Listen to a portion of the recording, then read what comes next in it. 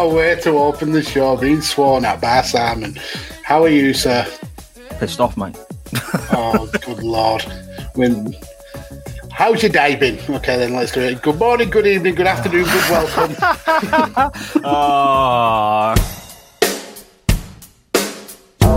Dead man walking. You've done it now. You've gone and made a big mistake, and I can't allow you to think you can just walk away. So turn around and face the piper you're gonna pay. 'Cause the end is now. This is gonna be your judgment day. A cheap shot. Good afternoon, good evening, good morning, wherever and whenever you may be listening or even watching our beautiful mushes from. Thank you so much for joining us again. This is Chain Wrestling Live with Mags and Si via Radio Techers. I am the slightly annoyed Si, but we'll get to the poll and what you bastards have done to me again this week in a moment, shall we? And joining me as always is the Team Extreme to my one day I win a poll dream. The Dead Man Inc. to my you all stink for not voting for me yet again. A fella who, according to the way the votes went this week, is my family's favourite podcaster. The podfather himself, Mr. Mags. I hope you've had a shit week. How are we doing, sir?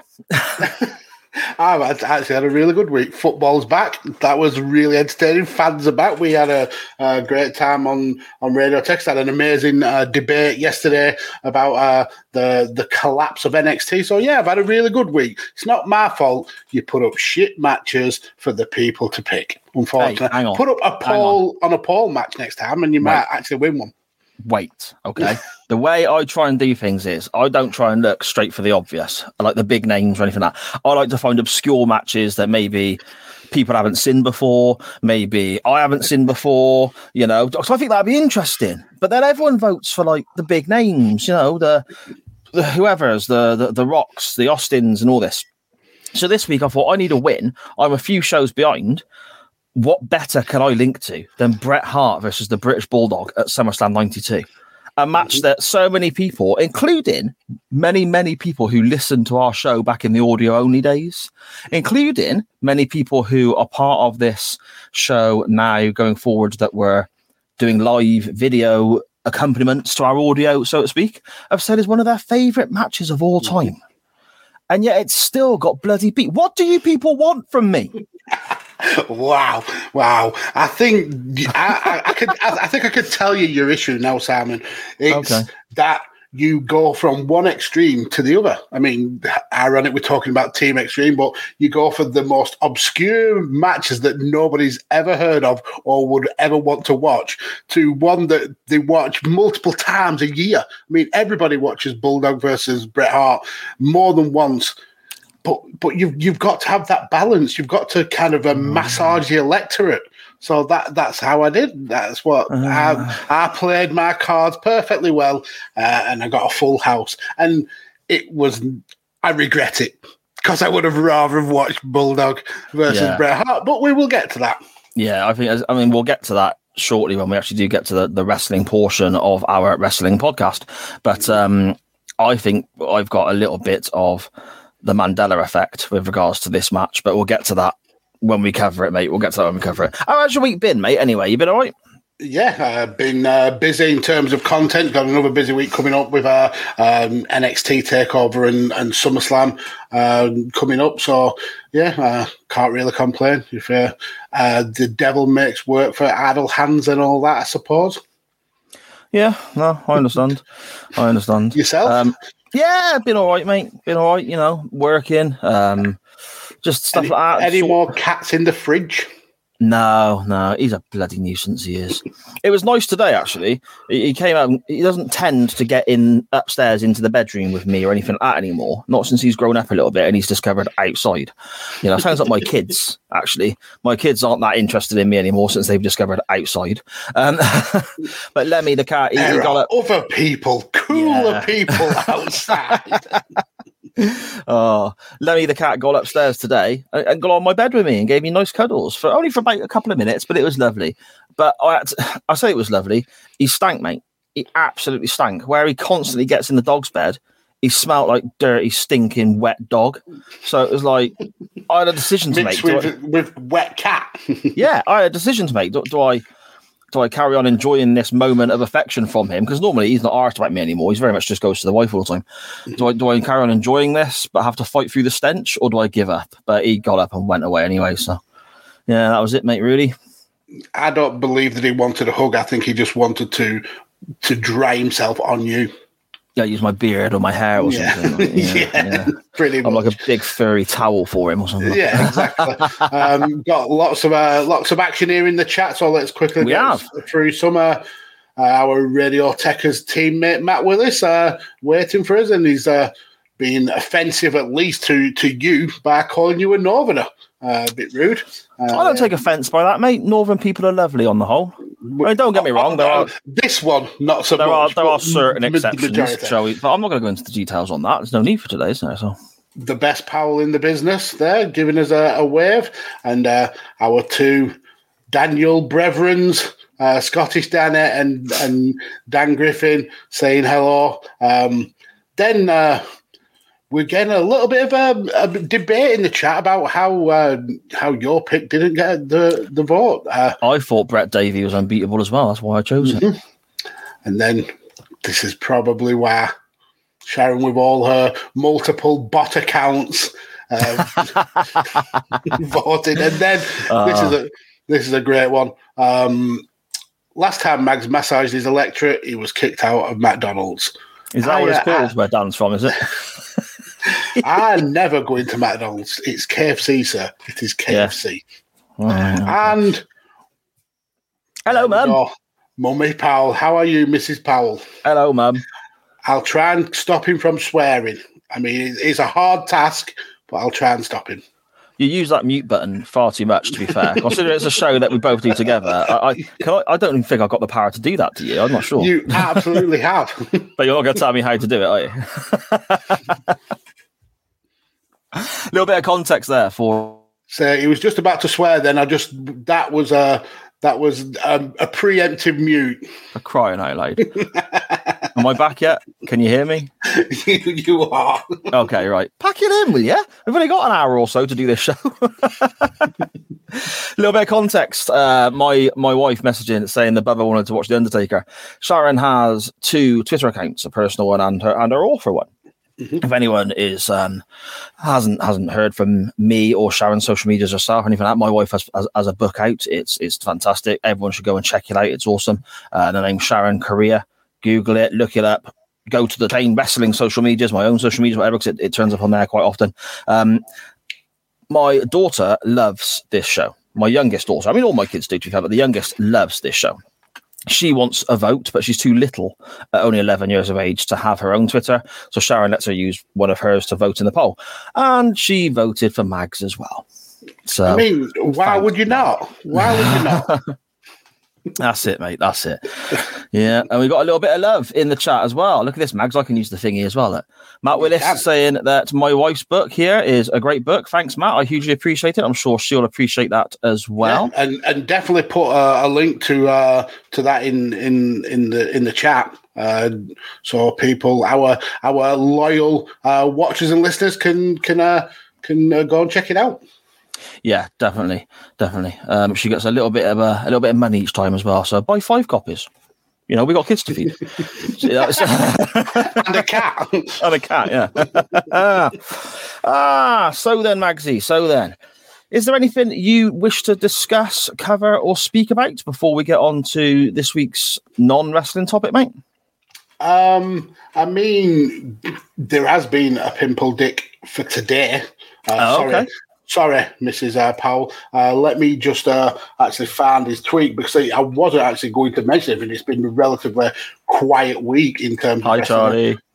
But yeah, a certain Pimple Dick put a comment on, and I've got to find it first, and here we go. Pimple Dick alert! Oh, a teeny weeny. Yep, so... this guy may be the most regular pimple dick that we ever have. Going back to the Uncle Dave Meltzer. Oh, no. He tries so hard to act like he's not biased, and then he goes on Twitter and shows his whole ass. So I'll share the screen. And very quickly, Mags, sorry to interrupt. For anyone watching or listening later on or so on, me and Mags don't always communicate before the show with regards to... or ever. Or ever, really, with regards to stuff like this. So if I bring a pimple dick to the table, Mags sometimes isn't aware. Today, I'm not aware of Mags yet. So I'm finding this out for the first time myself as well. So... Mm-hmm. So essentially, what happened was the BT Sport Twitter account for UFC put a post of UFC lightweight fighter Dustin Poirier tapping out a 6'8", 400-pound world's strongest man. Okay, which is an absolutely awesome thing to be able to do, and it just shows the kind of technical skill that goes into MMA, and then. Pimple Dick Dave Meltzer had to show his ass by saying Vince McMahon and his cronies will tell you that this is fake and could never happen in real life. This guy is the preeminent wrestling journalist. Mm-hmm. And he always has to have these ridiculous digs at the biggest company in the sport. I understand he has issues with the way that the WWE does business, but in any other kind of sport or any other kind of media, entertainment, actual news, this would not fly. One of the biggest journalists in that medium is able to just have these ridiculous digs at a company time and time again. I just find him to be, he's getting more and more salty and kind of shilly in his old age. And he gets my vote for a pimple dick.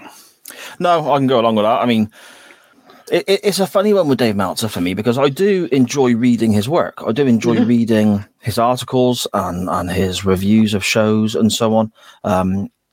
But he's got this, and I've said it before on the show, so I apologize to anyone listening if I'm repeating myself. But he's got this kind of aura as being this higher than everyone else wrestling journalist that everyone should appreciate and worship and so on. And fair play, he's been at this for 40 years, 35 years, whatever. Do you know what I mean? It's in the same room in his house with the same paperwork all over his floor. But I mean, fair play to him, sticking at something like that for as long as he has. And he's made a success of his own work. So fantastic. Well done. Good luck to him. However, it's now got to a point where his journalistic opinion, his work... integrity, it gets picked apart because of how biased he is towards certain companies and against others. And Andy, you're spot on. Again, sometimes I'm really, really interested in what he has to say and what he has to write, but it just ruins those times by being such a dick on the other side. So, no, I'm on board with that, Mags. Yeah, I mean, I've said time and time again, you look at his match ratings and you can generally use them as a good guide to what is a decent match and what's a terrible match. But it's just this side of him. We all have favourites. I love NXT. You're a massive AEW fan. But if you're a journalist in that field and you're covering the whole of the sport, there's just no need for that tweet. It serves no purpose rather than rile up a fan base. And I just don't get how he, especially with all the grief that he gets online, how he would poke the bear. You'd think he would just let it pass him by. He has no reason to make that tweet. But that's what a pimple dick does. Have you got a pimple dick this week? No, mate, I haven't. Well, I don't know. Maybe the 70% of people who voted for your selection above mine again. But I don't want to come across salty and rude. So we'll move on, shall we? I am going to lap up those salty tears. Oh dear. On a further note, with regards to my wife's awesome writing, she has said that she's posted the link. If anyone wants to have a little look, buy the book, please crack on. As I said, it's a great read, and it's got brilliant reviews in our chat here. So, there we go. And another little post here from my daughter saying we need to catch up on AEW. Charlie is absolutely spot on. We're a couple of shows behind, and we need to get it done. Rampage started. Exactly. We need to get it all done before Friday, definitely, because is this going to be the day, the return of CM Punk? I cannot wait. I honestly cannot wait. This is a kind of no turning back moment for AEW. If he turns up, it's going to be huge. It's going to be one of the best things. I mean, this is from someone who's not even a massive CM Punk mark, but this is going to be huge in terms of wrestling and really put AEW right on the map. But if it's all a ruse and he doesn't turn up, it's going to be bad, isn't it? That stadium may get burnt to the ground. There's going to be riots. Yeah, definitely. Shall we move on with our non-wrestling topic of the week? Yes, we shall. Last week and on Twitter, we kind of suggested, has anyone got an idea for a non-wrestling topic so that, we could throw it out there as we do each week and everyone can give us their feedback, their interactions, their ideas, their questions, whatever. But you wonderful, wonderful people out there kind of went in a slightly different direction. Rather than giving us topics to use or topics you'd like us to potentially discuss, you started asking more specific questions, I suppose is the right term. So we decided just to run with it. And for the first time since going live on our Monday evenings, we decided to do a Ask Us Anything, which we did. Yes. What would it have been? 5? No.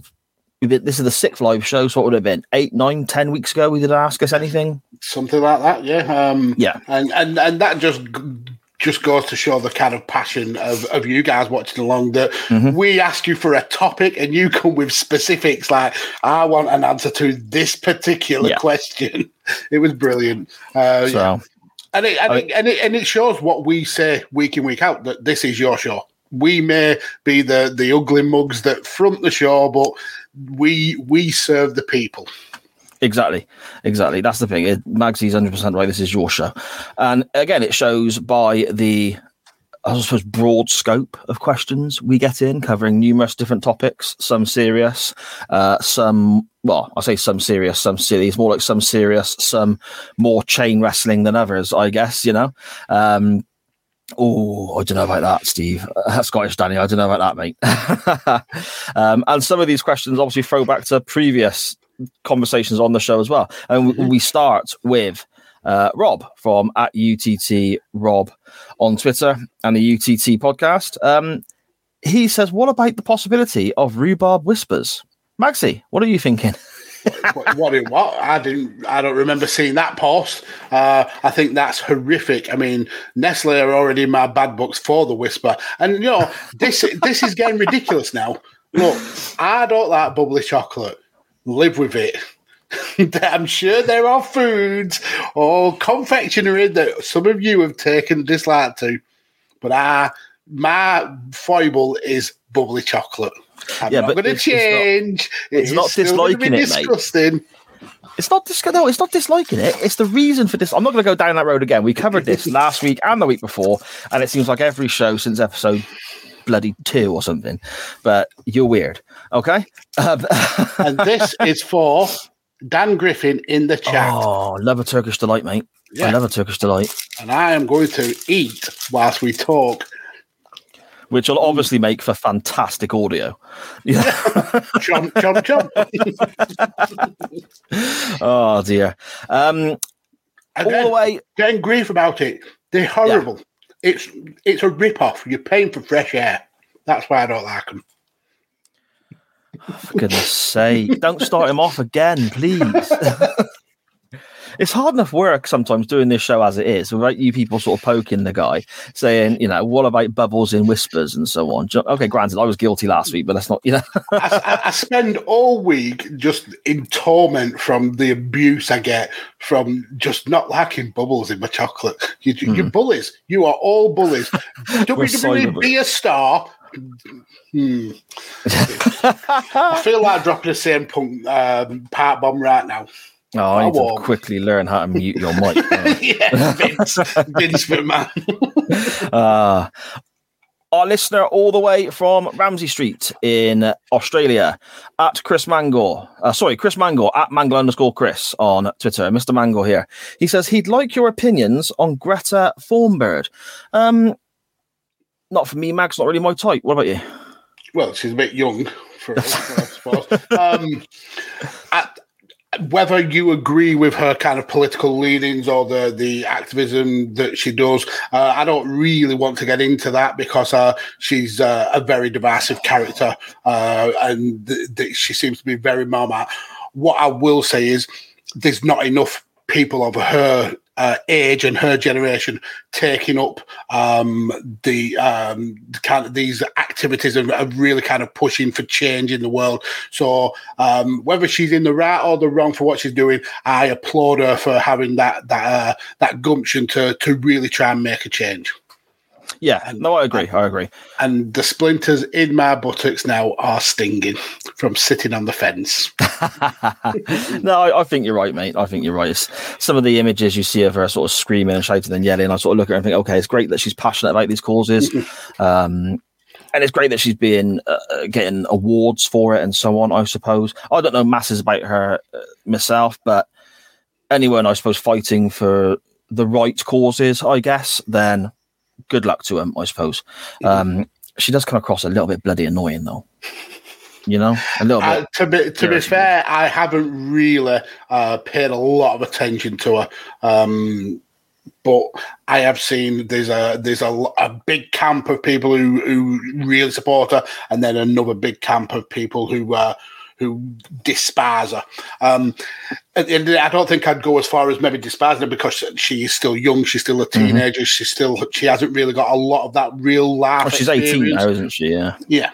But you cannot fault her passion for the things that she believes in. And that's something I'll always kind of like defend, whether you're right or you're wrong. If you've got passion and you want to work towards bettering the world, more power to you. Yeah, I agree.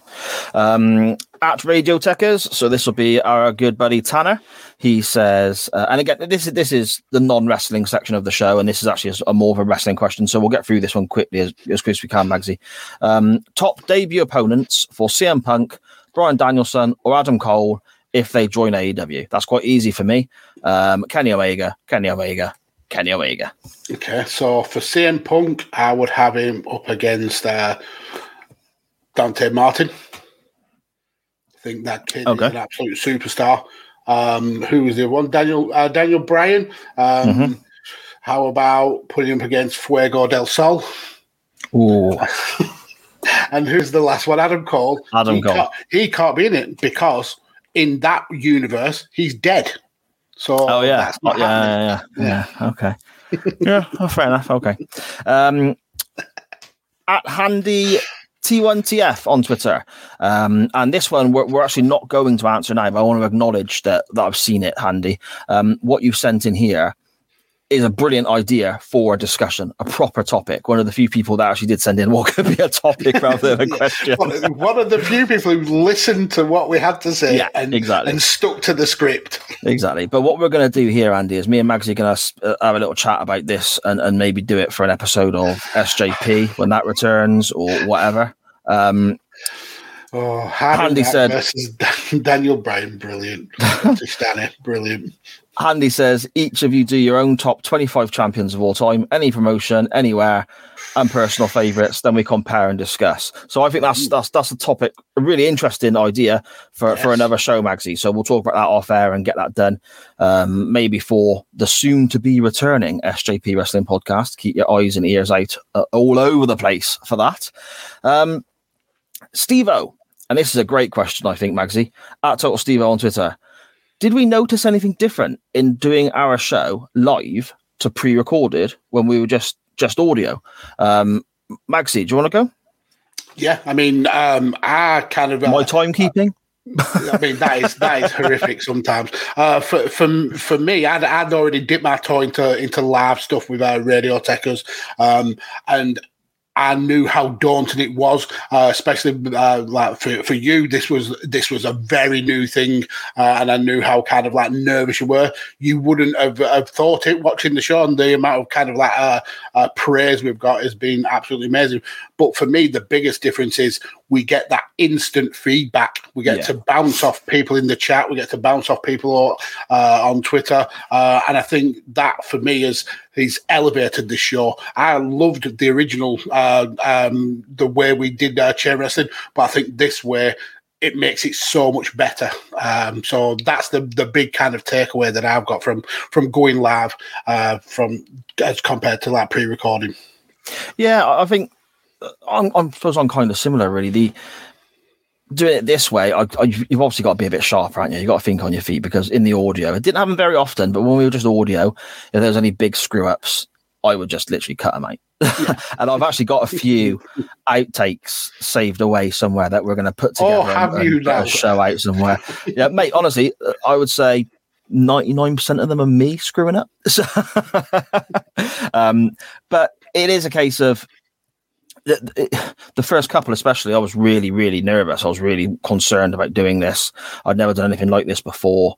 I was absolutely petrified, and I felt the first show went well, and then the second show, I just felt like a deer in headlights. I was just, really struggled with it. But now I feel a bit more comfortable. That was a big, big change for me, going from that to this. And obviously people can see you, so I've got to brush my hair for a start.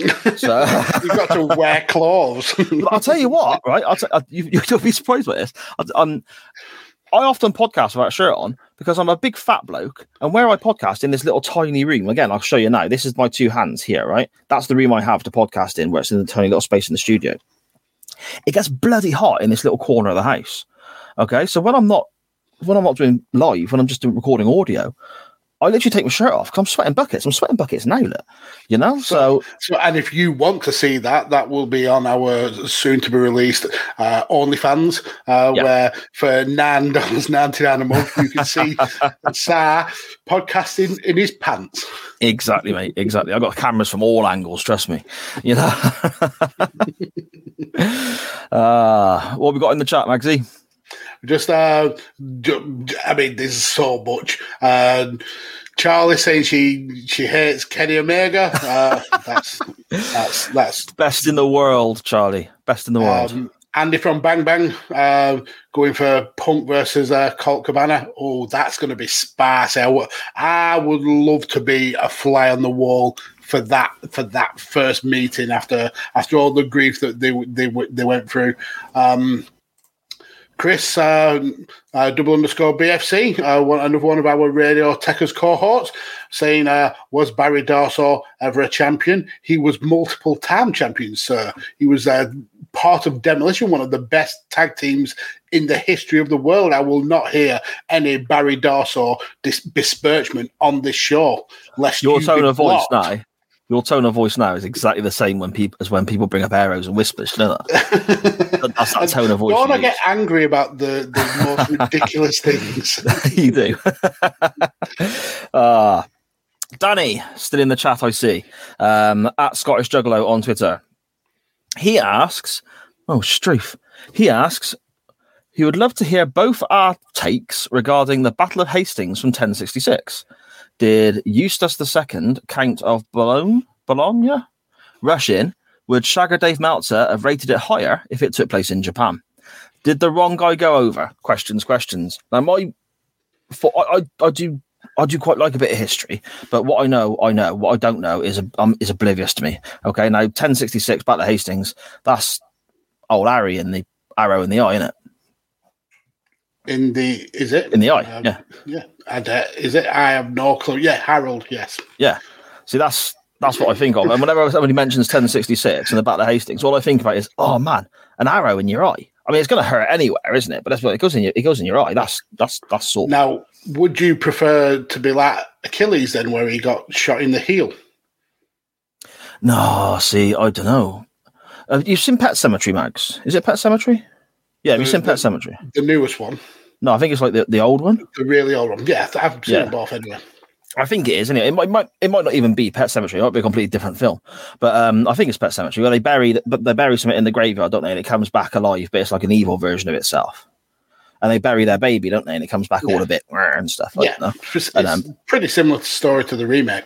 Yeah, the baby's under the cot, and he's got a scalpel, and he slices through the Achilles of like the mum or the dad when he comes to check on him, and that ain't good, mate. That ain't good. I've seen something similar to that in a film called Hostel, where they actually focusing on the Achilles where he slices it, and then that's like this. Yeah, the guy tries to walk afterwards, and if you actually slice the Achilles, it's the muscle is attached all the way up the leg, so like all your calf like basically implodes. So yeah, that's not a good thing.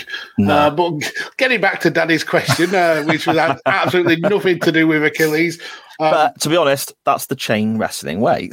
Yeah, I think that Duke William of Normandy should have gone over. He should have reigned for at least 700 days before dropping the title to Queen Victoria in an intergender tag team match, I suppose. Yeah, fair enough, mate. Fair enough. What a load of nonsense. Yeah, exactly. Thanks for that, Danny. I appreciate it.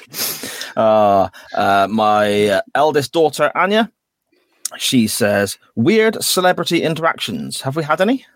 Okay, so not particularly in terms of celebrity, but there used to be like a local news presenter here in my area called Paul Crane, and we once went to like an award show. My daughter won an award and was given the award by him.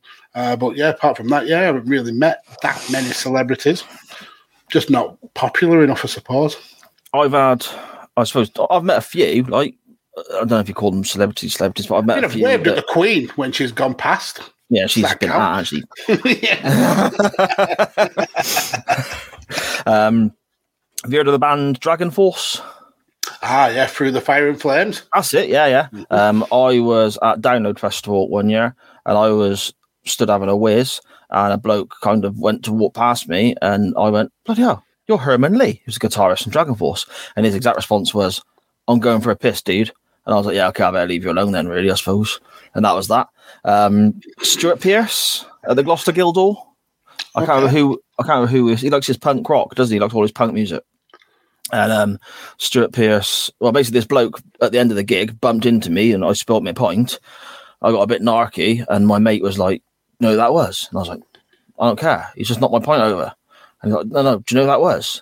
And we looked down the end of the corridor. The Guildhall had like quite a long corridor towards the end where the doorman was, and he was doing all this sort of stuff for the doorman. Got down the end, and my mate was right. It was Stuart Pearce. I think we're there to see Stiff Little Fingers, maybe.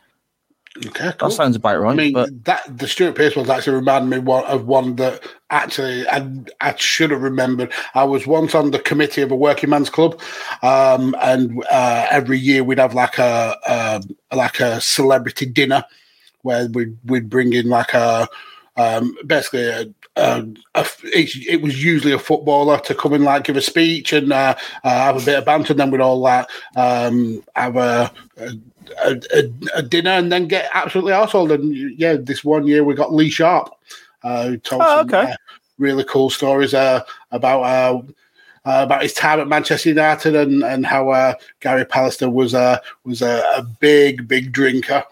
So I ended up eating steak with Lee Sharp and then getting arseholed. It's not bad at all, is it? Eh? Yeah, did he tell you over and over and over again he wished he was as good as Ryan Giggs? he certainly didn't. We got a few celebrity interactions in the chat, Magsy, if you want to sort of click on a few of them, mate, because you're far quicker and more technically savvy than I am. Oh, we've got Chris, who once saw Sam Vokes in Boundary Mill buying candles. I mean, that's pricey. I mean, you must have a bit of money to go into Boundary Mill for your candles. Sam Vokes, he's a Burnley forward, isn't he? Yeah. Okay. He was. Then Matt got drunk with Olympic silver medalist Gail Ems. Okay. And from Bang Bang said his meeting with Nick Knowles is very well documented. Yes. Absolutely is. obviously Dan Griffin had to have a story because he's the laugh and soul of this show. He ended up in a pub with Chris Jericho on his birthday after they played a gig in York. That's nice. Bang Bang one-ups Chris Jericho with meeting John Nettles in a Wimpet in Plymouth. Millwall Chris once met Lee Ryan from the group Blue, and he signed an autograph. He couldn't spell my daughter's name properly. Her name was Ella. How did he get that wrong? Oh, dear. Ore the Draw, absolute legend in these streets, carries me and Tanner on a change in attitude. She once saw Al Snow on Bourbon Street one night and followed him into a store and was too chicken to say anything. Oh, wow. I was too chicken to go say hello to Blackie Lawless, the lead singer from Wasp, who's one of my favourite bands ever since I was about 11. Seen him, I don't know, 15, 16, whatever it is times now. And he was probably 50 yards from me. And I started walking towards him and just absolutely bottled it. Just walked straight past, didn't even make eye contact. I didn't even do that. I just stopped. And then turned round. Yeah, I just went, wow. I really like your music. What's that? Did you say, young man? Yeah. Oh, dear. I got one here as well, actually, Magsy, from my wife. She fangirled hard when she met Colleen Hoover. It was a good job her friend was with her, otherwise she probably would have cried. Now, for those who don't know, Colleen Hoover is a prominent, successful author in the book world that my wife now operates in. An author in the book world. Yes. The world of books. Yeah, but there's different niches. Don't start being a dick to me now. All right? Don't start with this nonsense. She's a prominent author, like someone who writes things in the world of books. In the book world that my wife is now associated with, because there's different ones. My wife don't write fucking sci-fi. My wife don't write horror. There's different genres, isn't there? There certainly is, sir. There certainly is. Piss off, Max. You were so salty today. Do you know, we're going to watch Brett versus Bulldog just so it gets him out of his system. No, don't worry about it. I don't want to now. I don't want to now. I'm never watching SummerSlam 92 again. Sod the lot, yeah. You know. We have next up at Millwall Chris 1 on Twitter.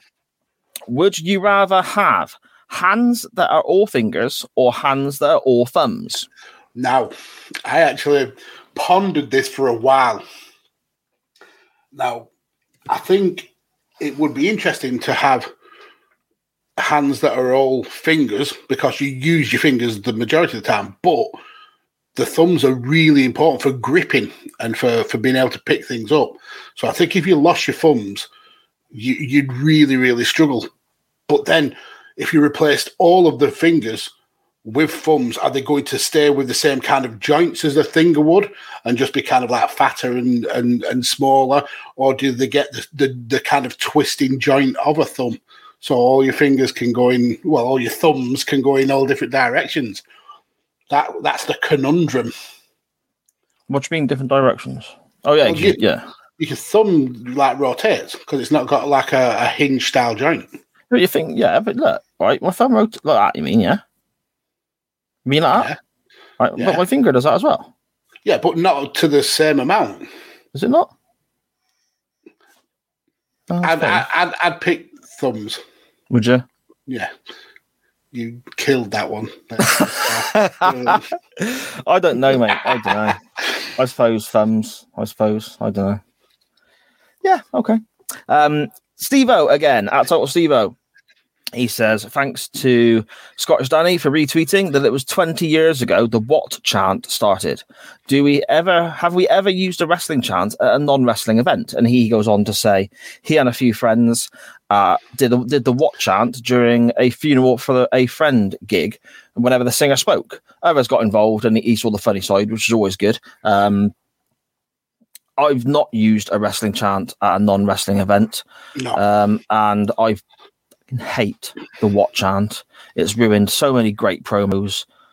Using it at a gig's a bit different, Steve-O, don't get me wrong, but I hate this. It was funny for a little bit, but 20 years of the same thing. Oh my God, stop it. I always go back to the best kind of reply to the what chant was the Undertaker when he says, "Say what if you sleep with your sister," and then the crowd say what, and then they're like, "Oh shit!" Yeah, exactly, mate. Exactly. It was good at the time, and it really made sense for the Austin character. But my God, did it kill a lot of what could have been really good promos? Yeah, I hate that promo with all the fibers of my being, and I've never used a wrestling chant in another setting because wrestling wasn't really cool for a long time. So yeah, we hid our wrestling fandom. Yeah, that is very true, mate. That is very true. See, you youngsters who watch wrestling now, you don't understand how lucky you are.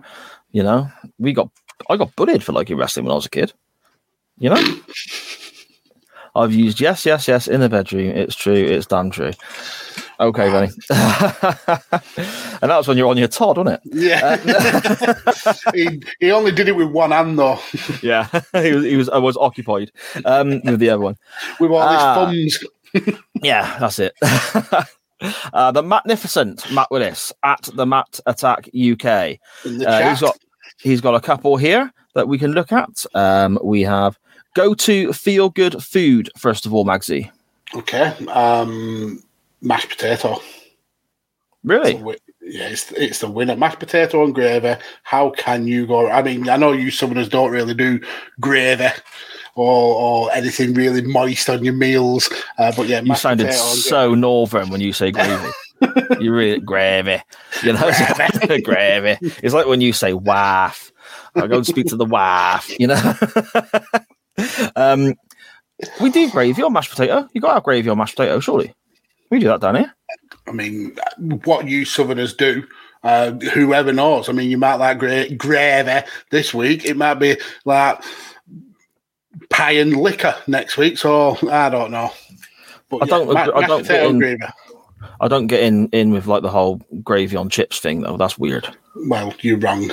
Living your wrongness there in Gloucester. Then, for me, I love it when I get a chance to just sit down, watch normally a bit of wrestling, nice cup of tea, and I have a cheese, ham, and red jalapenos toasted sandwich. That's banging, mate. That's mine. That sounds really delicious, actually. I'd eat that every day, mate. But I broke my toasty machine, so I need a new one. So. You've just not had a good time recently, have you? Losing votes. To be fair, the toasting machine broke a couple of weeks back, and it was because it's my own fault. I don't tend to clean it, and it was full of grease, and it ended up shorting the electrics out downstairs when I turned it on. With a toasting machine. So, Sharon will confirm this in the chat. My wife, my far better half, she'll confirm this. But I didn't give up. I just adamant I was cooking this toasty, so I go put the trip switch back on, walk back round, and try again, and it ended up cutting the electric out a couple of times. So I had to give up then, just make some toast. Then you missed a trip by not having Sharon at the trip box keep flicking it until the toasty was done, and then I mean that's teamwork. Teamwork makes the dream work. It is. I'll put that to her next time if my new toasted cheese starts going that way. Just to give the watchers, the viewers, what they want. Andy from Bang Bang Podcast wants me to mention this particular wrestler, so I will. Switchblade. There we go. Thanks for that. Okay. Jay Watt. Oh, Dan Griffin. How dirty was that toasty maker at your grim sod? The from Gloucester, mate. You don't even really need to ask. The plates were clean. Don't know when you give it a wipe over and stuff. But full of double Gloucester cheese. Yeah, no, Red Leicester making a toasty. Red Leicester and toasty. It's just the fat. Like it was old, and I used it daily, so the fat from the cheese kind of sometimes spills out, doesn't it? You know. Mm-hmm. It's not like I was when you overpack shoving it in mold and shit. Yeah, I do blatantly overpack it. I put far too much stuff in that toaster maker. Oh, hang on a sec. The wife's chiming in. Wow, you're getting rinsed today. You are absolutely getting rinsed. The wife's actually agreeing with Dan, I think. Oh dear. Matt continues. Favorite band when you were a teenager? Oh, I used to really like the Smiths, Stone Roses, Oasis, Blur. I was very much a kind of like an indie kind of Britpop style music fan. Yeah, okay. I was a big Oasis fan as well, but my music was very much more metal than hard rock, and it's kind of stayed that way, I guess. The bands that were my favourite when I was 11, 12, going into my teenage years, were Iron Maiden, AC/DC, and Wasp, and they're still three bands that are among my favourites to this present day. Now, even though I've turned 40, the other side of the coin, I liked loads of really cheesy 90s dance, mate. You know, or silly stuff like Two Unlimited and like a bit of Ace of Base as well. I mean, you ruined it with that. But yeah, I think as I've got older, I've got way more eclectic. I mean, I like a lot of rap music. People like Kendrick Lamar. I like the new Kanye West album. So yeah, I've kind of like spread my wings in terms of taste. But yeah, if I ever have any like kind of go-to music, it's usually like indie, like late 90s, 2000s indie. And Sharon's put one in there. Take that. You cannot. And as a hetero male, I have no problem admitting Take That are bangers. That is a brilliant take. Yeah. See, now I'm older. Again, back when they were about, Sharon will probably say in the chat, but their first few albums were, what was that, 94-ish? Yeah, around that. Yes. So I'd have been 13, 14. You didn't say to your mates that you like Take That at 14. Oh, no. I mean, mean? Yeah, definitely not. No. She got beat up. It was frowned upon. Do you know? It was. To be fair, people didn't like me turn around and say I like Motley Crue because they used to wear makeup. You know, but it was. I mean, they are two ends of the spectrum. I will give you that. Yes, that's very true. But can't be a bit of Take That. You've come so far and you've reached so high. See this. Again, there's an episode going back in the audio days where you did that before, and I cut it out and put it at the beginning of our intro. Do you remember? I'll have to dig that out and play it for everyone because it was so good. Because I put the music underneath and it sounded fantastic. So I love a sing song. I've got a horrific singing voice, but I love a good sing song. See, but this is what we should do then. People said about various podcasters like UTT podcast, Bang Bang, and all that, saying about why don't we all just meet up for a few beers somewhere. Listeners and friends can come too. Bristol was mentioned, so Andy hasn't got to travel far, Andy, if you're still in the chat there. And we'll find a karaoke bar and just get wasted and sing bad songs. Get Steve to DJ. There we go. Bang Bang DJ. It's perfect. Like it's meant to be. It's like it's meant to be. UTT Rob is sent another tweet into us. He says, if you could bring one wrestler from the 1970s or earlier into the current product, who would it be? How would you book them, and in which promotion would you choose? Again, it's a wrestling question, so I don't want to alienate those people who only listen to the first half of the show. So we'll kind of get through this relatively quickly. But I found that question quite fascinating, Mags. Mm-hmm. Yeah, absolutely. And for me, there's one simple answer: the biggest star in UK wrestling, Big Daddy. Mm-hmm. Old Shirley Crabtree. I would book him in New Japan as the Guardian Horse. And he'd be winning the G1. See, I got a couple. Johnny Saint is one because I've watched a bit of Johnny Saint, fairly recently, but I know he's my mum's favourite wrestler when she was younger. So I'd like to see that. How I'd book him, I don't really know. And the other one, like you said, Big Daddy, just because the charisma, the character, even though he did a great deal to destroy those days of British wrestling as well, he was also a big name that drew the money in, I guess. So I suppose Bruno Sammartino, that'd be interesting. Hugely popular in New York and so on. Yeah, in that whole territory, that whole region. I think this is another one that we could really sort of deep dive into, Max. Another topic that we could really deep dive into from Rob there. So I'll make sure we save that and get into it on another show. Dan Griffin. Again, at DanGriffin21 on Twitter. Is it true that Mags hates jacuzzis because he thinks the bubbles cheat him out of bathwater? And we're back to the chocolate again. I've had it with you people. No, jacuzzis are cool. I'm not eating the jacuzzi. So I'm not. The bubbles also burst and escape into the atmosphere. They are fed in at the bottom and come out of the top. With a chocolate, they are encased inside the chocolate. There is no escape for them until you bite in and release the oxygen when you eat the chocolate. So that's the issue. It's that they're encased in the chocolate, and I'm paying 60p for 30p worth of chocolate. That's the problem. For crying out loud, Matt. No, I haven't, mate. Don't worry. We're coming back to that one last, okay, buddy? Don't you worry. Let me just scan through back here. Oh, this is fantastic as well from Danny at Scottish Juggalo again. If Rick Mayall was a wrestling manager in the 1980s, WWF, NWA, who would you book him to manage? The Nasty Boys. Has to be the Nasty Boys, doesn't it?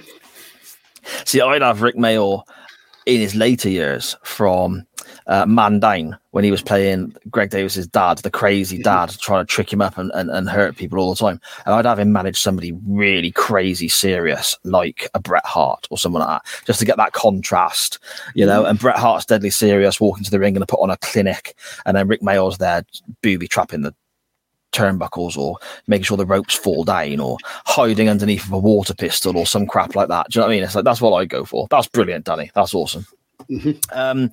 At MGB Graham, what is a love of yours you tried to introduce your children or grandchildren and they weren't having any of it? Mine is very, very straightforward, Magsy, and it's very topical at the moment, very prominent right now, with my other show that is on its way with our good friend Benny Mack, the Waiting Room podcast, a Quantum Leap podcast. Quantum Leap. My eldest daughter, when she was much, much younger, used to watch it with me when she was tiny. She's 17 now. She has tried to watch it back with her boyfriend in advance, ready for when the new show comes out. She's messaging me like, I ain't sure about this, Dad. My other two daughters are very much like... It's a bit shit, this, Dad. Yeah. My other two daughters are very much like, come and sit down and watch this episode of Quantum Leap with me. I'm recording with Benny later on today. And it's on for about 30 seconds and they're like, nah, you're all right. So I'd say Quantum Leap for me. What about you, Magsy? This is a you thing, Dad. Yeah. For me, for my kids have usually been really kind of receptive to the stuff I like. But one thing that hasn't stuck, and it will be one that will trigger a certain Mr. Griffin in the chat. None of my kids like mushrooms. And I think that they are heathens for not liking mushrooms. Mushrooms are some of the best foods that God has ever created. Yeah, and my boys hate the feel, the smell, the sliminess of mushrooms. So yeah, that'll be the thing that I've tried to introduce, and yeah, they will not have that at all. Yeah, fair enough. I mean, my middle daughter, Livy, she's got a big hatred of snails and slugs and so on. And she was going to try mushrooms a while back, but I made a joke about them being the texture of a slug. And since then, she'll have nothing to do with them. So that's on me. That's on me. So, yeah, there we go. I think we clicked on the same one there, Magsy. Hello, Anya. I don't know if you heard, we just already covered your question, so you have to listen back to the fantastically edited audio version that we put out later in the week. or just rewatch this once it's finished. Good shite. Do you rewatch us, Mags? I'll listen back to the audio. Sometimes I'll put the video back on just to see if we've made any like continuity errors and stuff like that. But no, it's not a regular thing because I'm part of it live. You see? Yeah, exactly. I know what went on. Well, yeah. I wonder if there's anyone else in the chat or who listening on Twitter. Listening back on the audio, watching it back when they get a rerun later in the week or whatever. Anyone involved in the live who watches back later in the week? I'd be really interested to know that if anyone does watch this live and then watches it back again or listens back again. That'd interest me. I don't know why, just curious. Good Cop, Bad Cop Wrestling Podcast. Share a positive anecdote featuring the police or a negative one, i.e. a good cop moment or a bad cop one. That's clever. See what you've done there, mate. So I've got one. I've not had a lot of dealings with the police. I've been quite a good boy. But I was once at the football and there was kind of like a scuffle with some fans and one bloke went to punch a police horse. I stopped him from punching the police horse, and for my for sticking up for the horse, I got clocked by a policeman. Which I thought was a bit. Well, no, it wasn't brilliant. It actually really hurt. But yeah, so for defending the honour of a police horse, I was hit by a policeman. It's because you got shifty eyes, mate, innit? You just look dodge, I mean, I was probably going to hit the police horse afterwards. I wasn't, people. Cut that one right out. I've got a few I could mention. Is my mum still in the chat? Just need to check. I'll mention one. It's quite a positive one, I guess. I used to work nights at a factory, and at nights there was only a handful of us there. Because if a machine went down or ran out of supplies or materials or whatever, it would literally just stop running. So sometimes you'd end up with 3 of us running literally 3 machines. If somebody phoned in sick, it literally would just be the 2 of us. And that's what happened one evening. And the 2 that were working on our own, fully in charge of this whole factory, was myself and our good friend Dave, or Ari, as he's known. This is not going to end well. We, shall we say, had a little bit of a smoke, let's leave it at that, and decided that we were going to listen to some fantastic 90s dance music. The speakers cracked on the ace of bass. Yeah, we did, yeah. So the speakers for the PC that we were using and plugging the radio into and so on, they were no good, so you couldn't hear them over the big noisy machines. And then we remembered there's a tannoy system in the factory. So we went into the office and wired Dave's little stereo thingy-jobby, whatever it was, iPod, I can't remember, into it, and played the music over the tannoy system in the factory. So we could hear it wherever we went, and it was loud. And of course, we're on a night shift, and we ended up with the police turning up at the factory, wondering what was going on. We had to shut it down, and they saw the funny side. They had a laugh and a joke with us. But yeah, that's one I can mention now. Maybe interactions with the police is another non-wrestling topic we can bring up in the future. That could be quite a fun topic for everyone to get involved with, I guess. And you will be allowed to change your names if you want to keep them anonymous. Yeah, we'll put out the Simon has snitched on himself. Brilliant. Yeah, little cigarettes. You know I was smoking cigarettes back then, Sharon. Different time. Lastly, before we go back to Matt Willis's final question, again from Handy 1TF. Okay, guys, here's a bit of a thinker. Is common knowledge really all that common anymore? And the first time I read that, to be honest, it was a bit of a thinker because I didn't quite know what he meant. But the more I thought about it, the more I thought, well, okay, yeah. It does. It makes sense, doesn't it? It's common knowledge. I mean, my dad has all these skills that are just, he sees it as common knowledge. His brother, my uncles, my granddad on both sides of the fence, they all have these certain things they could just do that would be common knowledge, I guess. Mm-hmm. Whereas me, my brother, and then my son, I suppose, so later generations, don't necessarily know what plumbing bits and bobs or DIY bits and bobs. Is always, even now at 40 years of age, I'm ringing my dad and saying, "Dad, how do I do this? Come get a sand." Do you know what I mean? Yeah, totally that's that sort of common knowledge. Maybe not.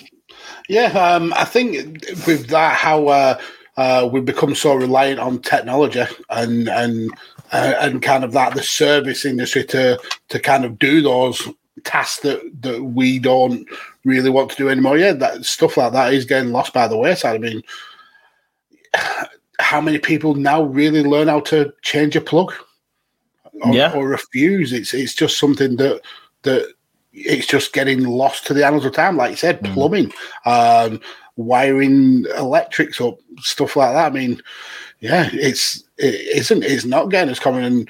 And to go even deeper into it, I mean, I've always had like the kind of mindset that even like talking to a single person, you can have a really intelligent conversation, but you talk to a group of people and it's like talking to a bunch of idiots. Because you get that kind of like almost hive mind of idiot thoughts, and there's the common saying of like, a person is smart, people are stupid. Yeah, no, you're right. You're spot on. Couple of comments again here from Sharon. Oh, first of all, yeah. No night, Andy, pal. No, that's time for bed, old chap. Make sure you catch the rest of the show when this wrestling show does talk about wrestling in the second half. He's not interested in the wrestling. Nah, sod that. Wrestling's boring. No one's really interested in the wrestling part, apart from me and you, Mags, I think. Oh, and Charlie. She loves it. Yeah, and Sharon does all the DIY in our house. And she does. She's been painting the girls' room today. I did the fun part. I smashed the crap out of the stuff that was in the way, like the old beds and all that. Just beat the shit out of them, dragged them outside. You leave the demolition to me, love. Yeah, I'll take care of that sort of side of things. And yeah, but she's right. I've got numerous wrestling figures and so on downstairs by my desk where I write. Sharon hangs all those for me. She puts all the shelves up for me. I don't do none of that, mate. Fair play, Sharon. I love you. You're fantastic. Yeah. I mean, it's going to get to a stage where she does the podcasting for you, and you just sit back and let her. She won't. She's not got the patience to watch stuff back, like like Dusty Rhodes versus Ric Flair from 1984 or something. She'd have no patience in that, mate, whatsoever. Saz kids are sleeping on the floor now because he wasn't supposed to smash the beds. Brilliant. Yeah, well, no, they got mattresses, but the new beds are arriving Wednesday. But we need the old beds out of the way to paint them. I don't need to explain myself to you. Lastly, then, before we get on to a little bit of the graps, from the magnificent Matt Willis once more, and this stumped me, and I've had to give it a real think, and I imagine this is something else we will retrace, we'll come back to again as a proper topic for our show. But strangest fact about yourself, and I think that's quite a broad scope, because you could have so many different things that people may find strange. So that really stumped me, Mags. What are you got any? Nothing really comes to mind. I think I'm quite a normal human being. One thing that did kind of could jump straight to my mind was I never used to be able to grow hair there at the middle. The middle of your mustache, and it's only. Oh, you had a negative Hitler. I mean, that's a horrific, dark way of looking at it. That's what it's called, isn't it? Is that anyone in the chat? Is nobody else heard that? A negative Hitler, yeah. I've never heard it called that, and I will not be referring to it as that. That's horrific. But yeah, the little bit there on the curve of the lip, and these little bits here. So the mustache would never attach to the beard. But it's only over the last couple of years that's actually started attaching.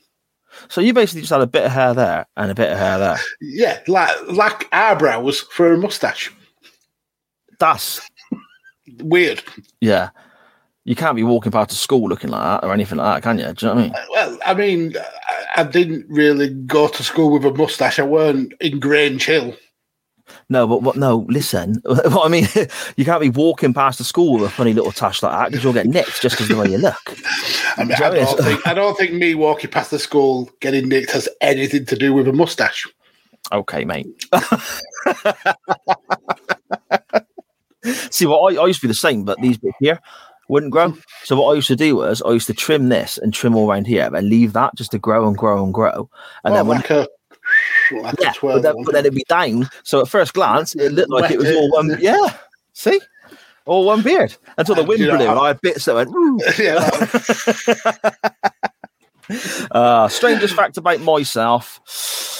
I'll tell you what, I'm going to remember loads after we go off air. I can guarantee it. This may be one we have to kind of revisit next week. Yeah, definitely. I'm going to make a list of these. As soon as we finish live. Like 1,004 moves, Jeffrey. As soon as we finish live, I tend to just crack on with editing the audio side of things to get it ready for everyone to listen to on a Wednesday, whether that's via Radiotechers or Visionaries Global Media, however you consume our audio content. I will go back when I listen and edit and make a note of all these topics that we're saying that we're going to go back and do, because some of these are going to be absolutely fantastic to attach. What the hell is going on there? I mean, what is this one? He's got his head on upside down, hasn't he? And this, I mean, that one is horrific. Look at that. He's shaved all of it apart from the 2 strips and landing strips for the nostrils. That's what I shaved. People are weird, aren't they? There's a They're picture very somewhere. weird. I'll see if I can dig it out. There's a picture. So I had a few drinks. It might be with Harry again, actually. I had a few drinks, and I quite the beard is bigger than this. And we were listening to loads of Motorhead and so on, because I'm a massive Motorhead fan. And I that night, like the razor, and then clean shaven, made the Lemmy that does that goes up across, just like that. Do you know what I mean? Yeah. Put the cowboy hat on. I've got. Yeah. Put the cowboy hat on. I got. And no, that was thinner. Kenny Omega's is like, yeah, wider. I'm the wrong way round. I can't get used to this camera, mate. It's like all like that, but mine was just a strip that went up to me like that, like Lemmy's got from the band Motorhead. And I thought it looked the business when I was hammered. I woke up the following morning and I was like, nope, that's gotta go. And back to looking like a child. Yeah, exactly. I suppose very quickly, a strange fact about myself. When I sneeze, sometimes I got lots of allergies. They're better now than they were when I was younger. But when I was a kid, that was horrific. I had hay fever, dust mites. I had loads of tests done. Certain trees I was allergic to. Loads of shit. And when I sneezed, I would sneeze again and again, and like bang, bang, bang, and it would just be non-stop, and my eyes would puff up, and it was horrific. When I sneeze, air or liquid comes out of the corner of that eye, just like a little. Because of the force of it. Yeah. The missus has kind of, like where you have like flaps of skin under your tongue. Where are you going with this? No, under your tongue. Okay. Like little like remnants of skin, don't you? And when she yawns, the way her like tongue is, it fires out a little like squirt of spit, like a lizard, like something like Jurassic Park. Yeah, essentially, and that's brilliant. She's got me in the eye with it quite a few times. That's fantastic. It is. At your point of view, from my point of view, when she's yawning and you're getting a face full of spit, it's not as good. I reckon it's brilliant. Oh, there we go then. There we go. That completes our little, I suppose, ask us anything, Q&A, etc., etc. As always, thank you so much to everybody out there who messaged in, retweeted, got involved in the chat. Absolutely fantastic. We're going to be continuing this with the topics that we think have got more legs to them and use them as a non-wrestling topic for everyone to get involved in. Keep your eye out for those on our social medias. They're all at @chain_wrestling on Twitter, Instagram, and Facebook.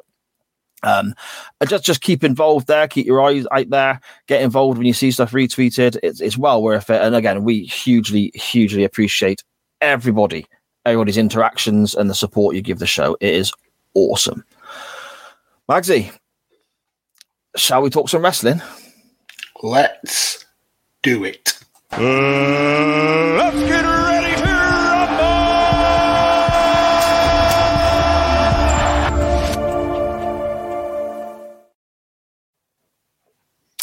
So then, here we are again. Yeah, let me get my delicious tears. Oh, for goodness sake. Yes, okay. July the 1st, 2002. We're just going to go through this. I'm not interested, to be fair. Yeah. I'll see you later, Matt. Good night, pal. Yeah, see you later, pal. July 1st, 2002, Monday Night Raw from the Verizon Wireless Arena in Manchester, New Hampshire. It's Verizon. Verizon, is it? Yeah. That would make more sense to what I said. That's the company that Tanner works for. Is it? Yeah. So mobile phones then? Yeah. Because Tanner's going to hook us all out of new phones. Tanner. Wink. Yeah, quite a unique contest, I think. We have Jeff Hardy versus The Undertaker, who is the undisputed champion at this stage. The WWE undisputed champion, because we're still seeing signs and T-shirts saying "Get the F out," aren't we? It's very new.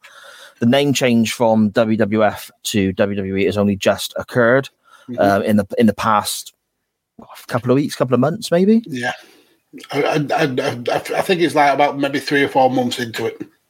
Yeah. Okay.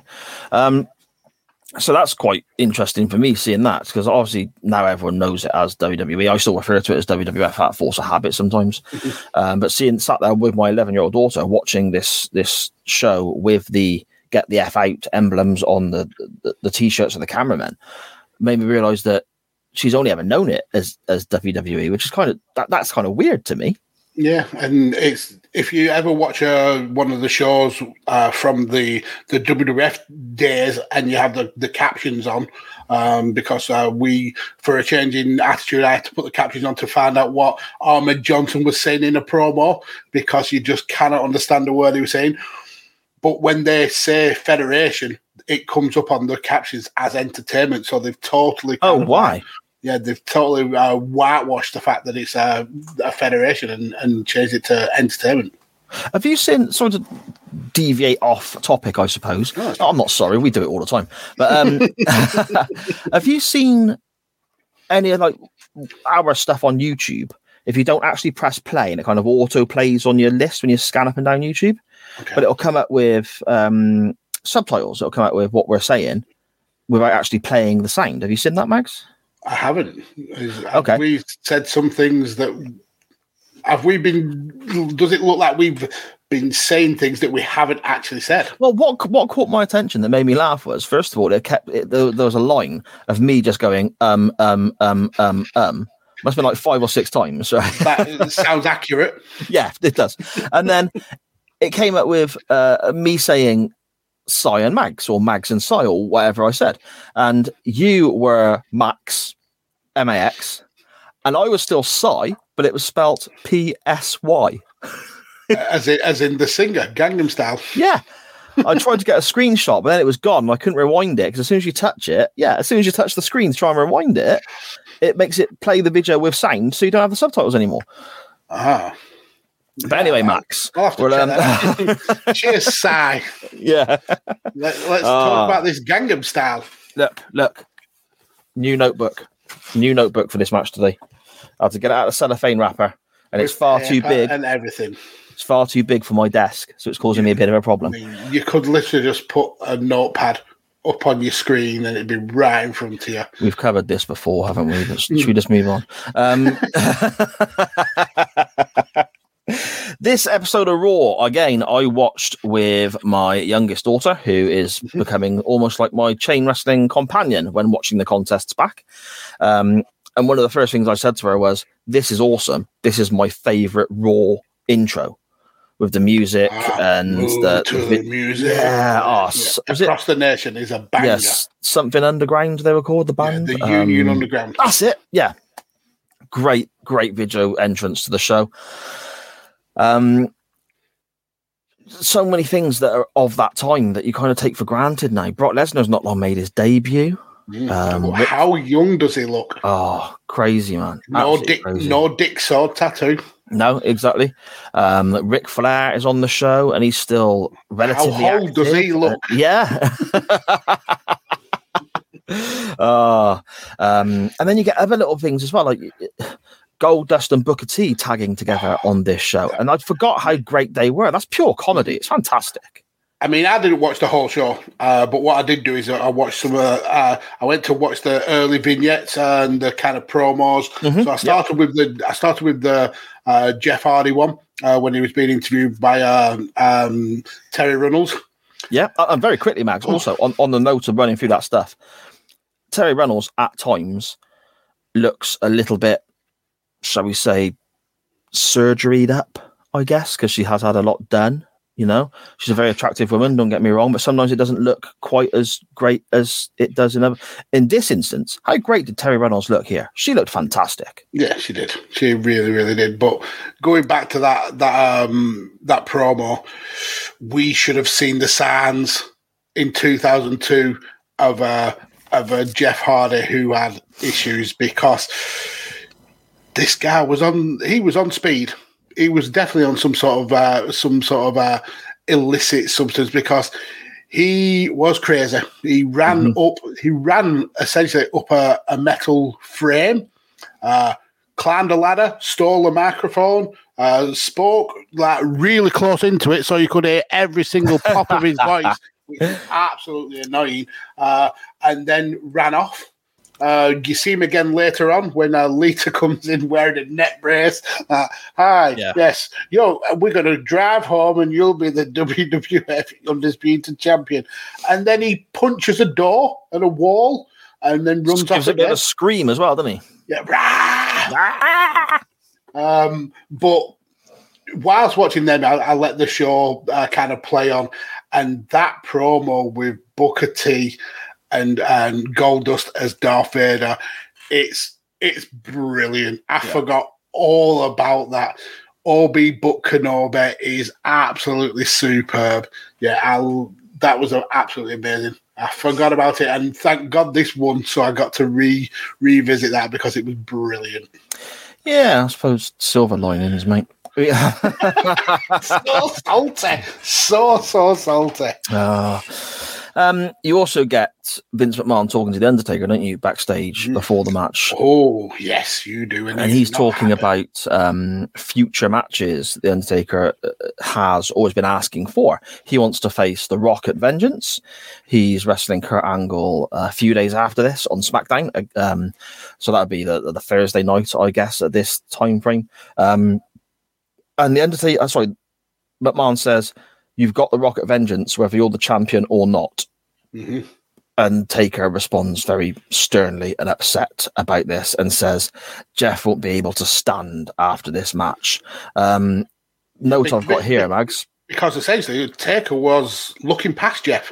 Yeah. He was looking at getting some revenge on Angle and getting revenge on Rock for interfering in his match. And he'd been, leading up to this match, he'd been absolutely decimating Jeff Hardy for weeks. So, yeah, he was looking past Jeff. And when Vince said, whether you're the champion or not, that was not a happy Undertaker whatsoever. No, exactly. Doesn't The Undertaker look fantastic here, though? This may be one of my favourite versions of The Undertaker.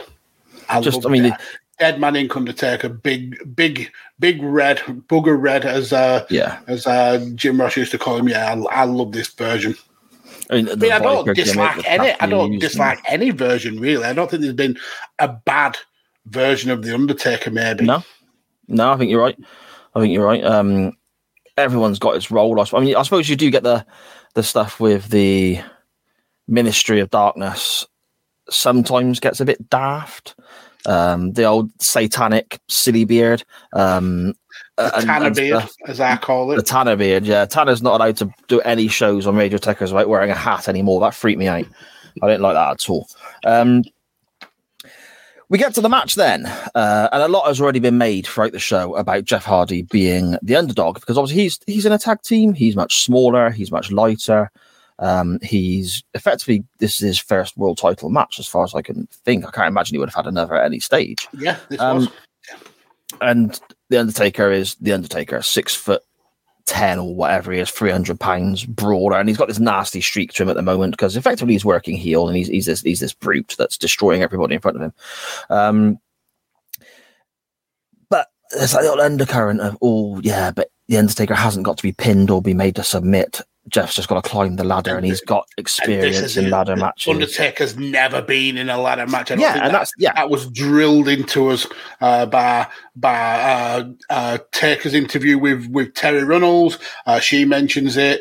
The commentary mentioned it time and time again that Undertaker's never been in a ladder match, and Jeff, his career was built on ladder matches, so his mindset was he was the favourite going into this, and it's Undertaker who has to kind of come out of his comfort zone. Yeah, I totally agree. The match starts with the Undertaker coming to the ring first, which I thought was a bit odd at that moment because he is the champion. But the start of the match then dictates that maybe kind of had to happen because Jeff doesn't get straight in the ring. He dicks around on the Undertaker's motorbike for a bit to wind him up. Yeah.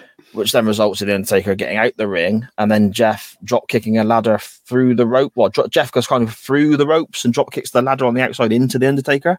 And we're off, Mags, aren't we? off to the races.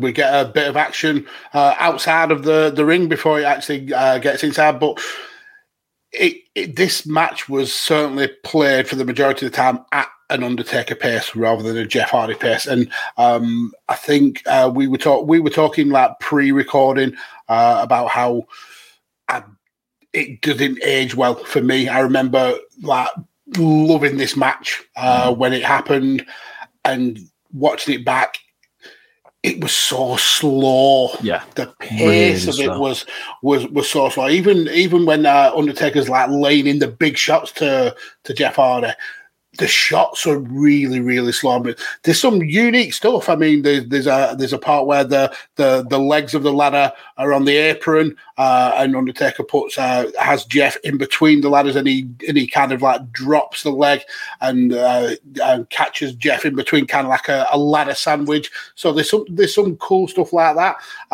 We get some farting near the announce table, and Jim Ross is kind of like trying to chastise Undertaker whilst he's beating Jeff up. But yeah, all the way through this match, I mean, we're talking a 15-minute match, and it just felt like a drag. Yeah, it was very much, I suppose, a couple of real good moments. I suppose the term is high spots, isn't it? I suppose a couple of high spots that were either end of a slugfest, and the Undertaker just beating up his much smaller opponent. I've got a note here saying that at one point it's basically a squash match. He's just working the Undertaker over.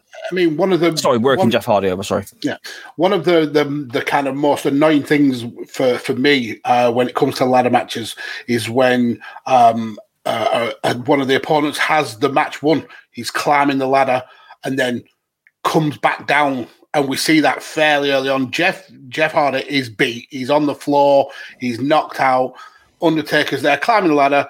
Simple, grab your title, you've won the match. Yeah, but then he sees Jeff on the floor and thinks, I'm gonna beat up on him a little bit more, and then doesn't retain his title and goes to beat up Jeff. It just doesn't make sense for me. No, I mean, I think as well. Charlie pointed that out. The 11-year-old watching this for the very first time pointed that out, and she said, "Why don't you just grab the belt and then beat him up after anyway?"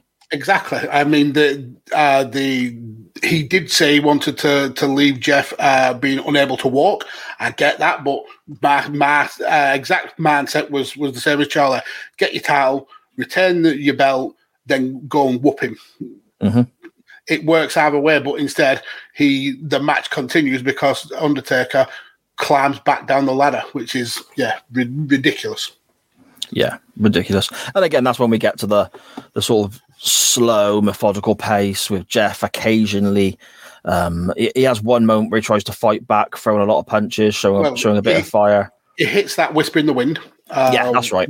Which is always such an impressive move, and it felt like the typical David versus Goliath kind of battle where he's just throwing punch after punch after punch, and then Taker just clocks him, and it's game over again.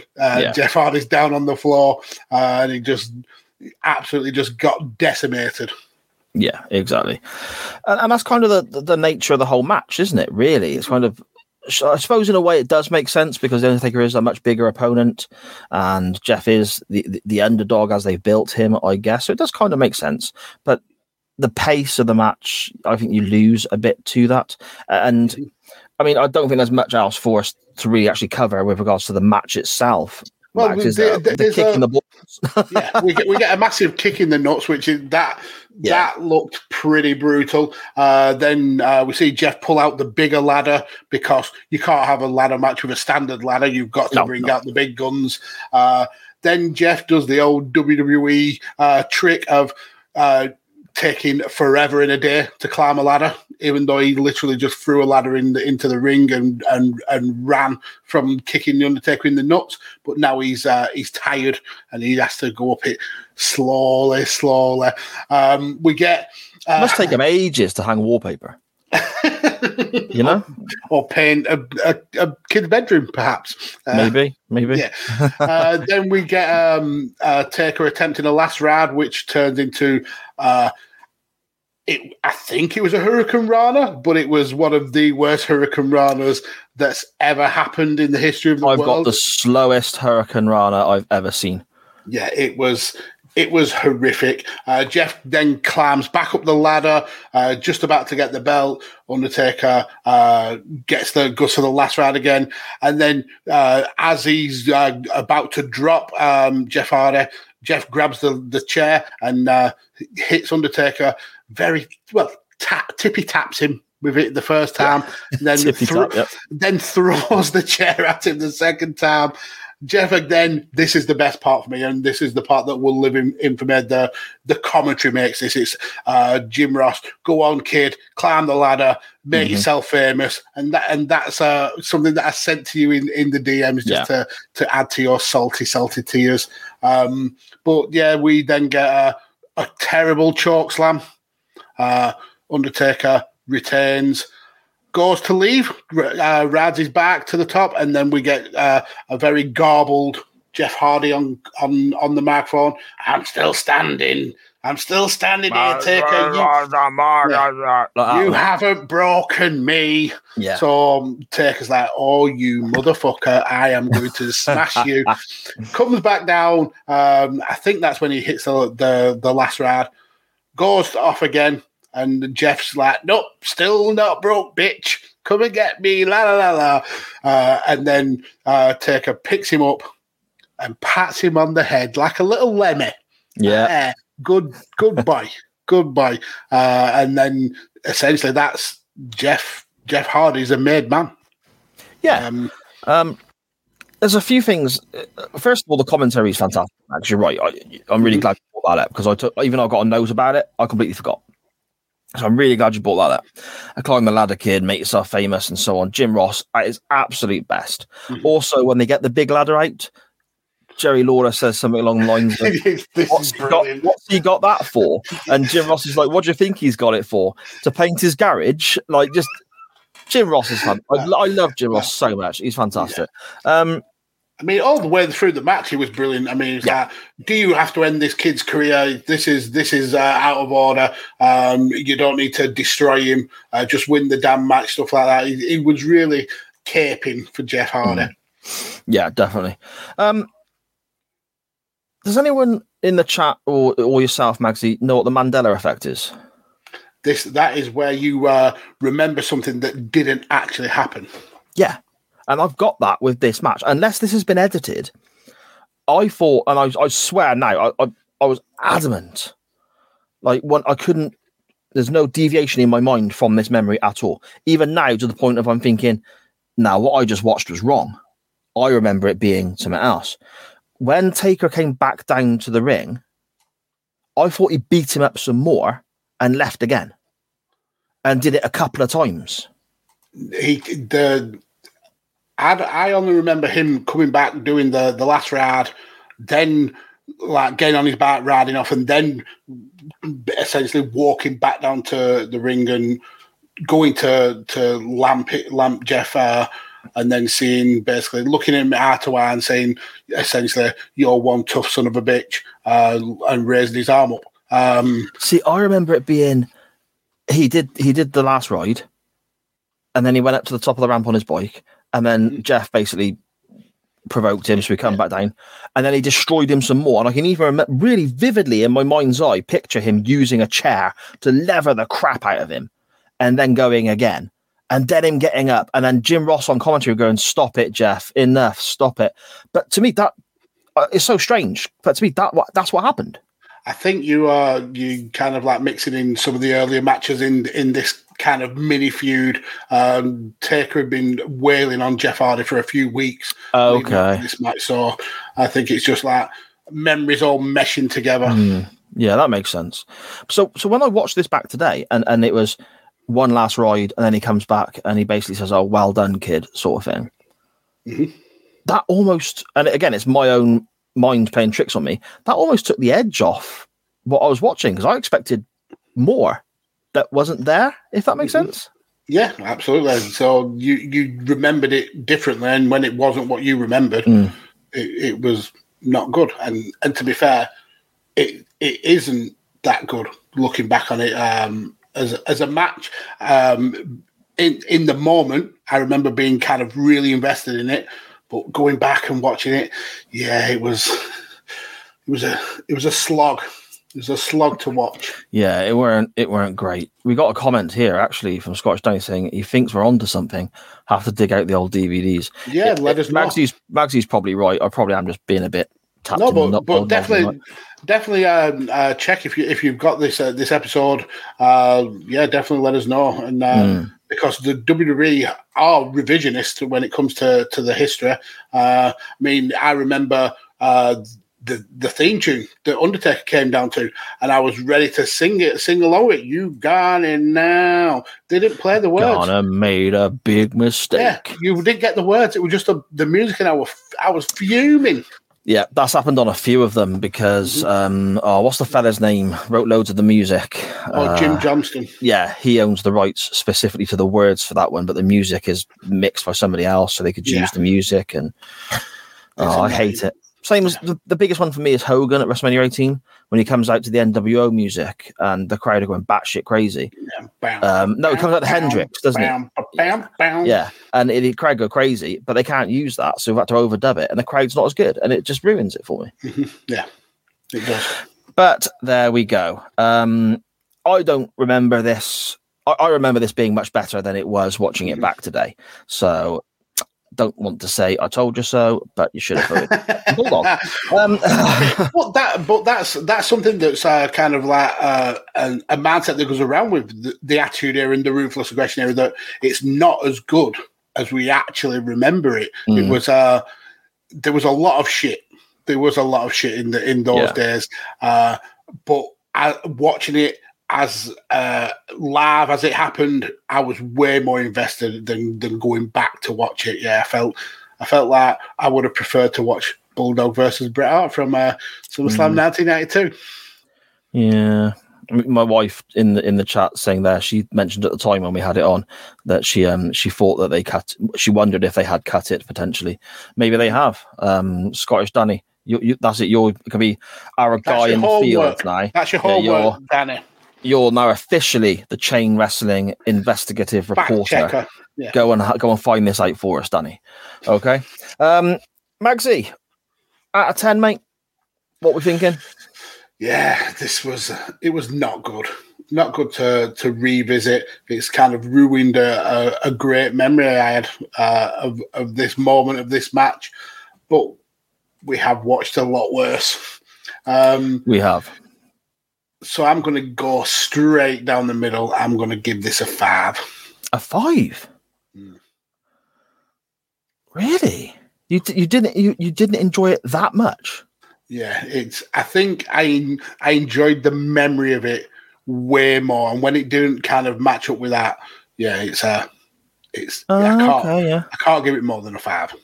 You know, that's the same as what we gave the Straight Jacket Steel Cage match between Booker T and Scott Steiner in our very, very first episode. I'm not surprised. If this had a superhuman strength straitjacket, it may have got a 6. Reinforced cloth. Scott Steiner just muscling out of it like the beast he is. Yeah. My wife bought me a Scott Steiner action figure the other day. Oh, what did you do wrong to get that? Nothing. What is wrong? Oh, she also bought me a Paul Orndorff one, complete with robe with Mr. Wonderful on the back. Oh, that's actually really cool. That's cool. I'm actually going to mark it higher than you, Max. Wow. Don't get me wrong. I don't think it's great, but it's not. There's a few moments in there that are quite cool. I like Jeff messing around on Taker's bike. I like the Undertaker's sort of, I suppose, I don't know how to word it, the leg drop he does when he's on the apron and his opponent is sort of hanging over the edge, but Jeff's in the ladder, so he kind of makes a Jeff Hardy sandwich. I think Jerry Lawler says that was quite a cool spot.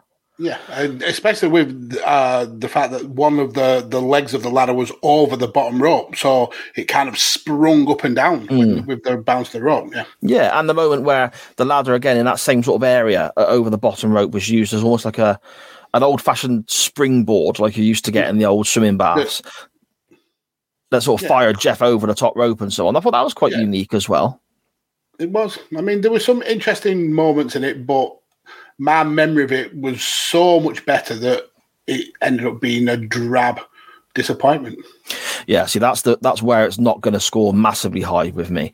I remember it being, I was expecting to watch this back and give it an 8, 8.5 or something, thinking it was going to be that good, But there was enough there to entertain me. There was enough there to entertain Charlie, which is a big thing for me when I'm watching these matches back. But I can't really go above a 6.5.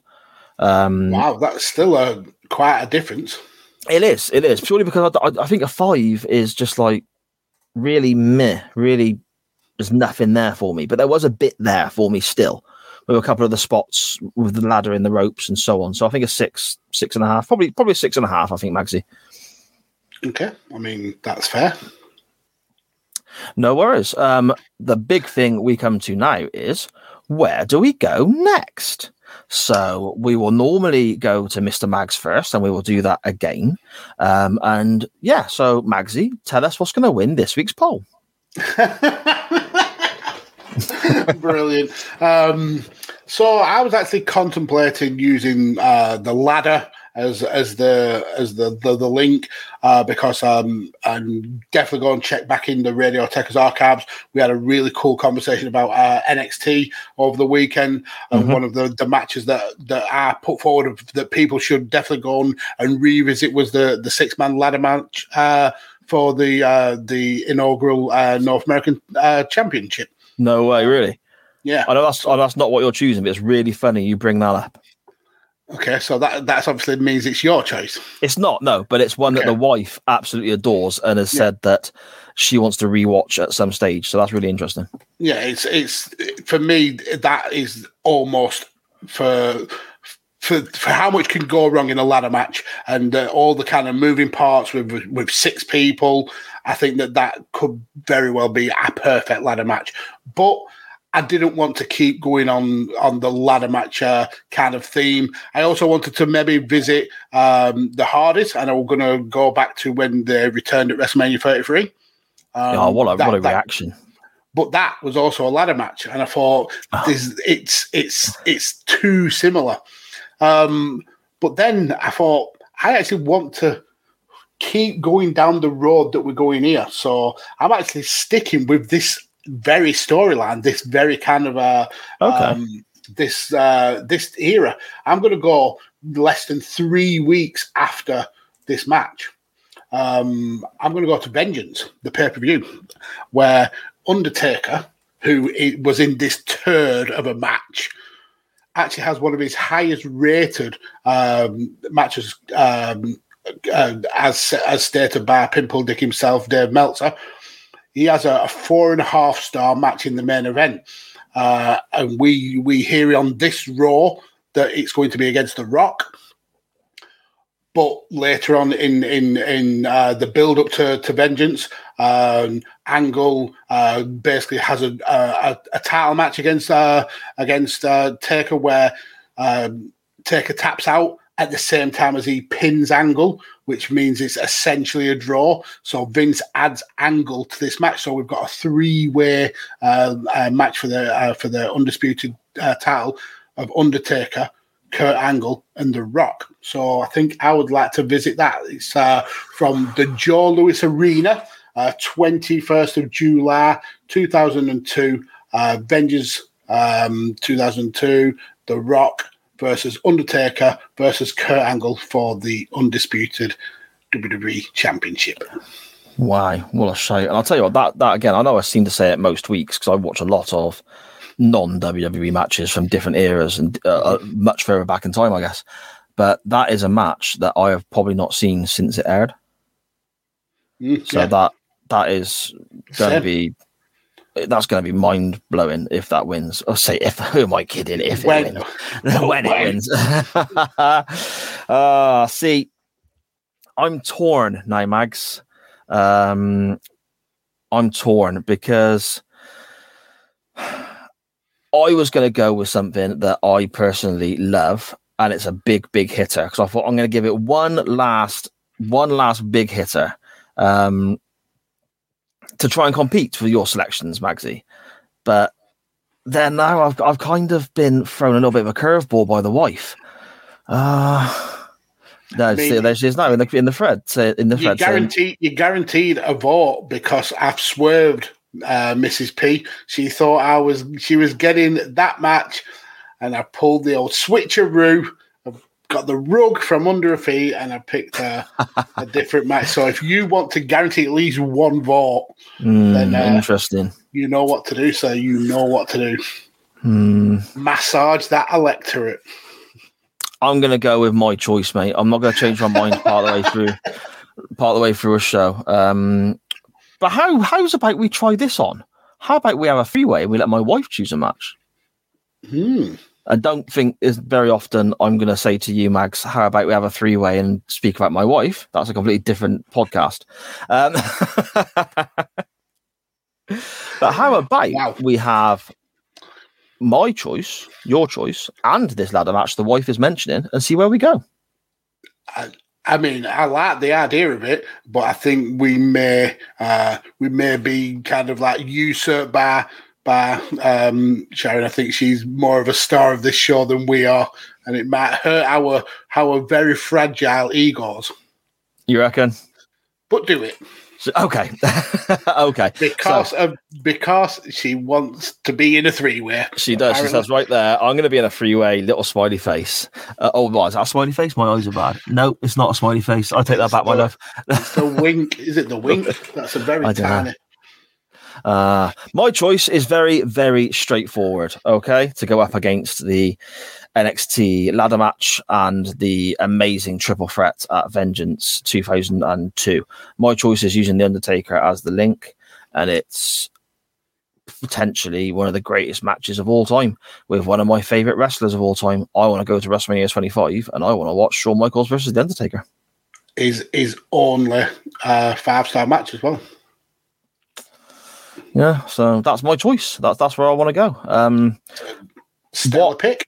Wow, 3 incredible contests that we could have a look at on the poll. We have the triple threat from Vengeance 2002, Undertaker versus Kurt Angle versus The Rock, rated really, really highly by everyone, I guess. People in the chat are commenting, saying how amazing it is. A little bit of a curveball, a little bit of a swerve that me and Magsy just decided at the very last minute. I did kind of put you on the spot, Mags. I do apologise for that. Ironic that the match I put forward was going to be a one-on-one, and Vince McMahon inserted Kurt Angle. So, wow, look at that. Levels to this. Oh, brilliant. We're so good at this podcasting shit, mate. So we have the triple threat at Vengeance 2002, Undertaker versus Kurt Angle versus The Rock.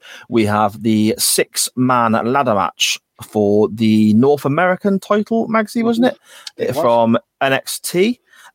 Show and event, I can't remember off the top of my head. New Orleans, I think. New Orleans. Okay.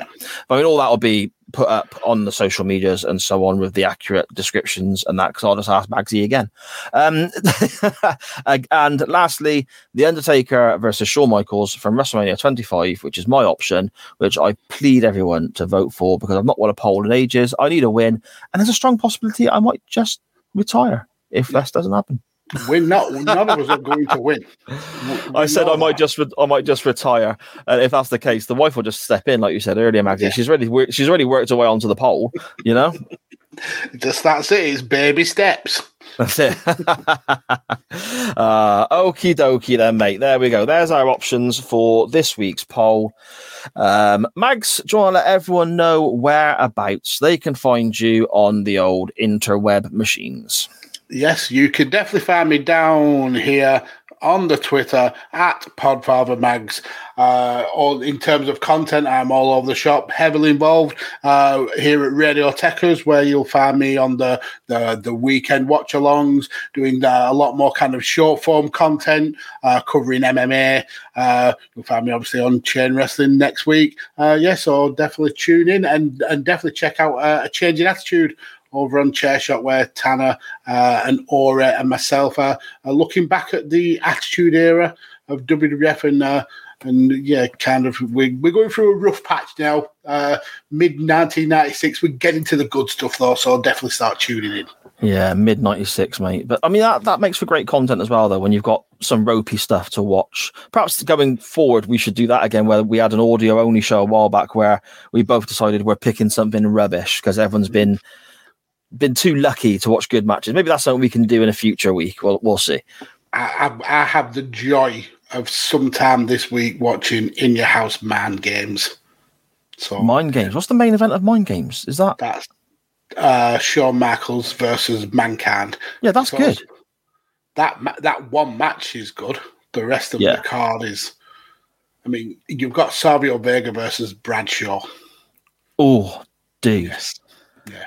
That sounds harsh. Okay. But please do go check out A Change in Attitude with Tanner, Mags, and Ori. I really enjoy the show. I bloody love it. And watching along with the Raws and the pay-per-views and so on. And the format of each week, the three of you take it in turns to host and have your own different segment. I think it's bloody brilliant, Mags. It's a really unique way of doing it. Really good. So I really implore everyone listening, watching, playing the show back, whatever, to check out that. You'll find the social media links to that with Magsy himself, and I'll retweet it from the Chain Wrestling account as well. You can find me at SJP Words on Twitter. Please keep an eye out there. The return of just I've gone the wrong way again. Why do I always go the opposite? This is backwards, like a mirror in this camera, isn't it? There it is. If you had fingers that were all thumbs, you'd be able to. I'd be like that, yeah. Yes, you can find me at SJP Words on Twitter. Please do give that a follow and keep an eye out, because the SJP Wrestling Pod is coming back very, very soon, and I hope everyone's looking forward to that. I've missed doing the show for the last few weeks whilst real life and other things have got in the way. Looking forward to it coming back. And also The Waiting Room, a show about Quantum Leap that I'm doing with our good buddy Benny. People know him on Chain Wrestling as Benny the voiceover guy. Top bloke. We've got 4 or 5 episodes in the bank already. Really good time. And you can can't wait to hear that. I mean, that's going to be on Radio Techers, but I actually really am excited to hear what you guys have come up with there. And I want to praise Benny as well, very much like yourself, Max, with regards to the technical side of this show.